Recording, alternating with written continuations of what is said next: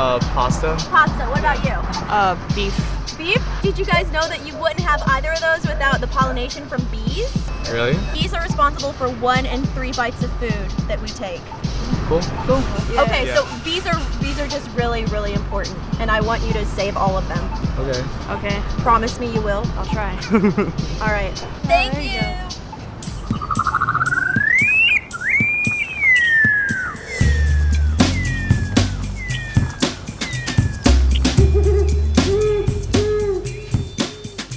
Hey there, and welcome to Nature Boost, the Missouri Department of Conservation's podcast that brings people and nature together. I'm your host, Jill Pritchard. In our pilot episode, we talked about nature's effect on our mental and physical health.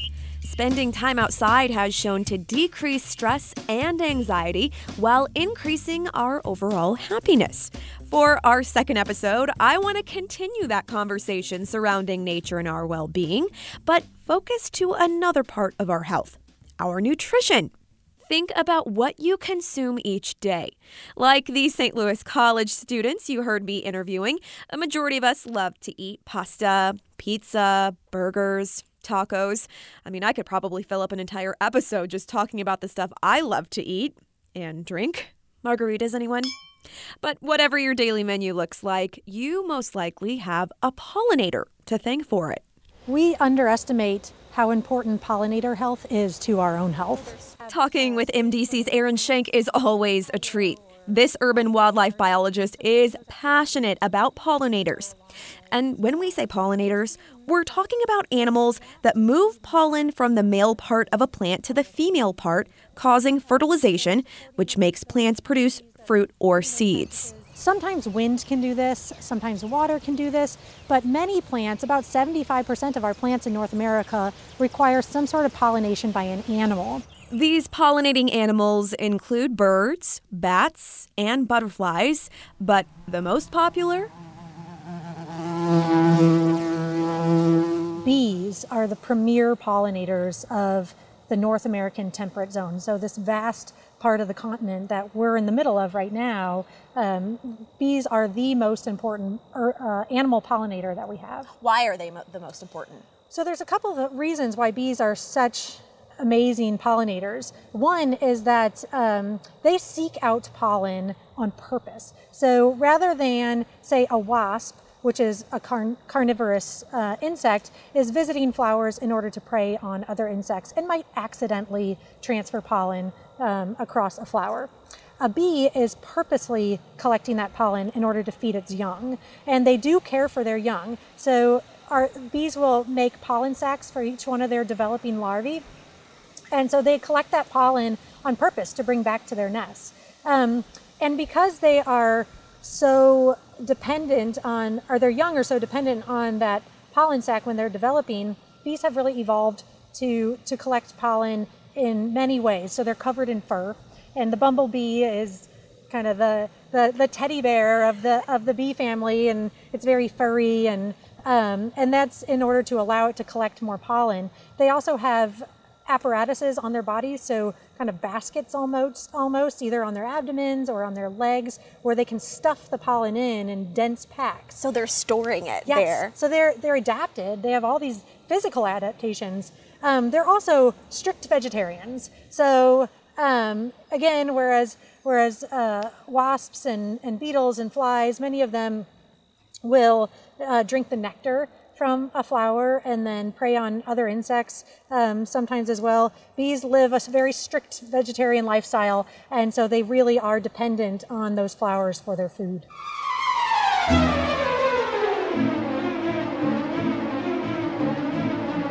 Bees are a misunderstood species. We've all seen someone swat them or even done so ourselves for fear of being stung. But I'm here to assure you most bees are harmless. They'll leave you alone as long as you return the favor. And FYI, most of their stingers aren't even long enough to penetrate human skin. There's a good talking point for your next cocktail party. So we now know that bees are great pollinators because they intentionally seek out pollen, and we know they're efficient at it because their bodies are built for collecting pollen.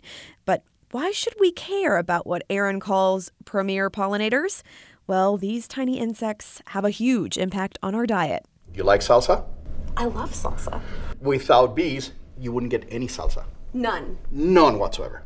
Not a one. That's Aaron's colleague, St. Louis University biology professor Dr. Gerardo Camillo, really putting my weekly Taco Tuesdays into perspective. Aaron introduced us at Dr. Camillo's bee lab, where he and his students study bee pollinators in urban environments. About a third of our calories come from bee-pollinated plants. And the bulk of our calories come from grasses, corn, wheat, which are not, those are wind-pollinated. Grasses tend to be wind-pollinated. But the thing about rice and wheat and corn is they have a very low nutrition. And second, they're bland. I mean, bland as bland. As I said, give me salsa any day of the week and, twice on Sundays. And the reason why they taste so good is because that's where the nutrition comes from. Things that taste bland is just calories. It's carbs. And you need a lot of that to fuel your metabolism. But for building muscle, for eyesight, your vitamins, your minerals, healthy immune system come from your nutrition. And nutrition is coming from plants that have a lot of color. The tomatoes, the chiles, the onions, and minerals. exactly, the cilantro, and all that is bee pollinated.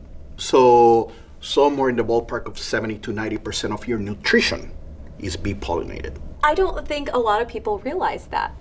It's a little alarming to realize how totally dependent we are on this life form for our own well-being. Absolutely. And we are totally dependent. Bees are responsible for foods like apples, nuts, coffee, chocolate, strawberries, lemons, coconut. The alfalfa bee pollinates the food our dairy cows eat, so without them, we wouldn't have milk, cheese, or ice cream.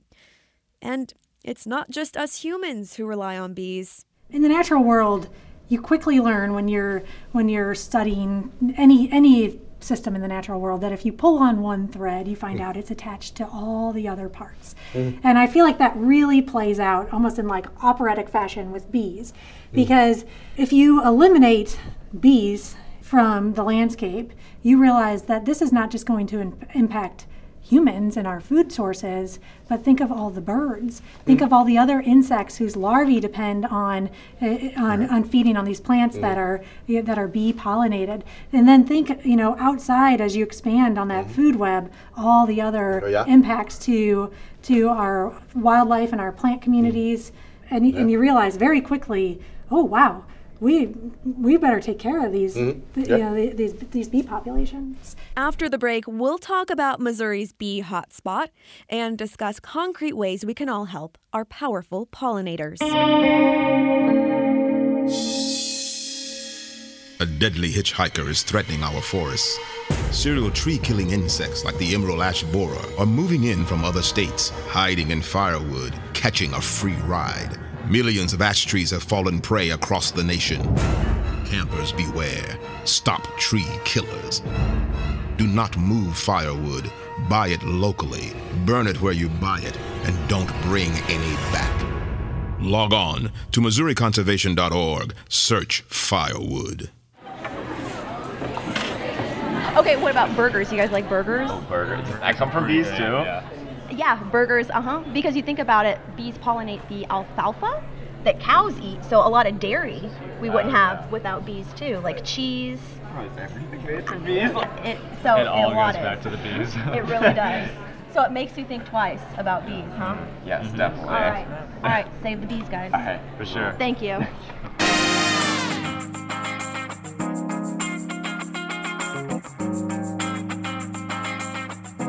Welcome back to Nature Boost.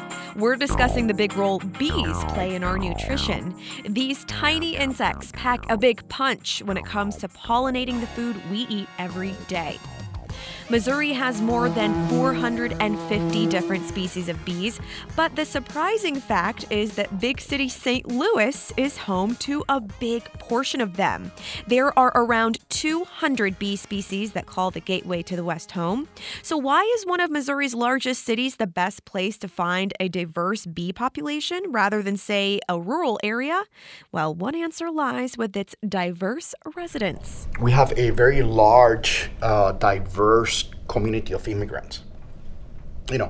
And what we have found is that when you have urban farms, when you have different cultures, you develop a palate for certain food, and therefore you're going to grow that food. And then in turn that brings in different bees, because different plants require different kinds of bees. That's sort of beautiful in a way. So what we see, for example, in International Institute Farm South, which is, half a mile from here, if that, you have then immigrants from Southeast Asia and from Eastern Africa. Especially, so the ones from Eastern Africa, they plant the okras, and they plant these large purple okras, and they plant the beans, the large string beans and whatnot. These flowers have very specific morphology, so honeybees cannot pollinate them. So you bring then the leafcutter bees for the various legumes, and for like the okra is the same family as the as hibiscus in the Malvaceae. So you need a large bee. The honeybees can go in and out and never touch the anthers, but you get the hibiscus bees can go in there every now and then, and you get the big bumblebees that get in there.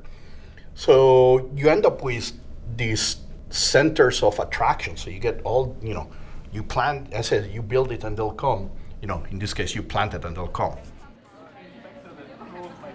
I think that it's common in our generation that a lot of people are sharing the importance of bees and other pollinators, so.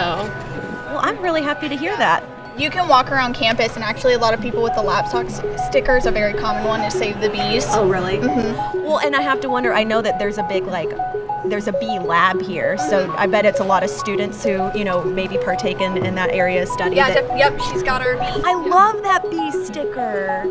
Be kind. Yes. Okay, awesome. So you guys already know about the bee mission. Yes. Okay, all right. Thank you. No problem. Good luck with midterms. Thank you. So bees, huh? Their role in the ecosystem is crucial not only to the health and well-being of humans, but to the health of wildlife. If we lost them, we'd lose many of the plants they pollinate and many of the animals that eat those plants. Our grocery stores could lose their inventory of fruits and vegetables. People would starve and the economy would suffer. Bee populations are decreasing for a number of reasons, including things like habitat loss and pesticide use. But thankfully, there's something each of us can do to support bee health and habitat in both rural and urban settings. What we can do to help assure a healthy future for diverse bee populations is plant flowers, really, and think about native flowers especially, and plants that are not treated with neonicotinoids. It's really important to read the label on your plant that it has not been treated with one of these pesticides that are systemic and will continue to, the plant will continue to produce that pesticide throughout its entire life. So planting native flowers and a diversity of native flowers will help support a diversity of native bees. You can also help bees by being lazy. Sounds too good to be true, but let me explain. Common lawn weeds like clover and dandelion are really important food sources for bees.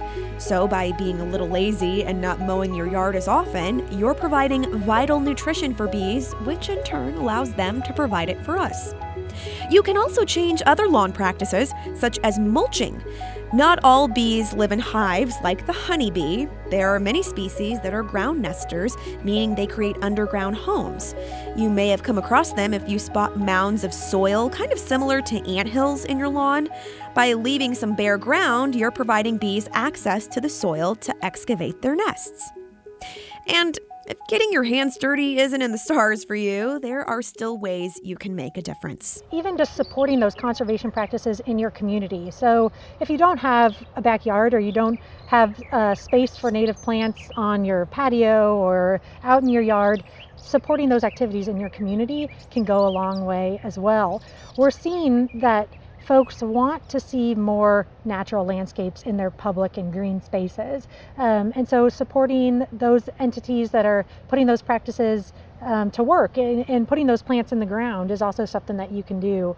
There's organizations as well, conservation organizations, pollinator partnerships that rely a lot on donations as well. So Xerces Society, pollinatorpartnership.org is another one, and these organizations are advocating for the health of our pollinators and doing a lot as far as educating folks about the importance of having healthy pollinator populations. To learn more about Missouri's pollinators and ways you can help them, visit MissouriConservation.org.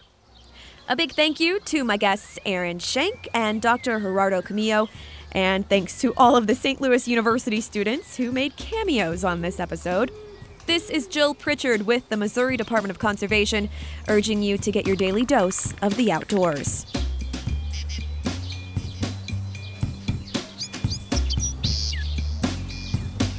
I actually do so much research into bee conservation. Oh, give me a high five! Yeah. Oh, good. I'm so glad that so you already know the bee pollinator mission. You know what's up. Yeah. 1 in 3 bites are food.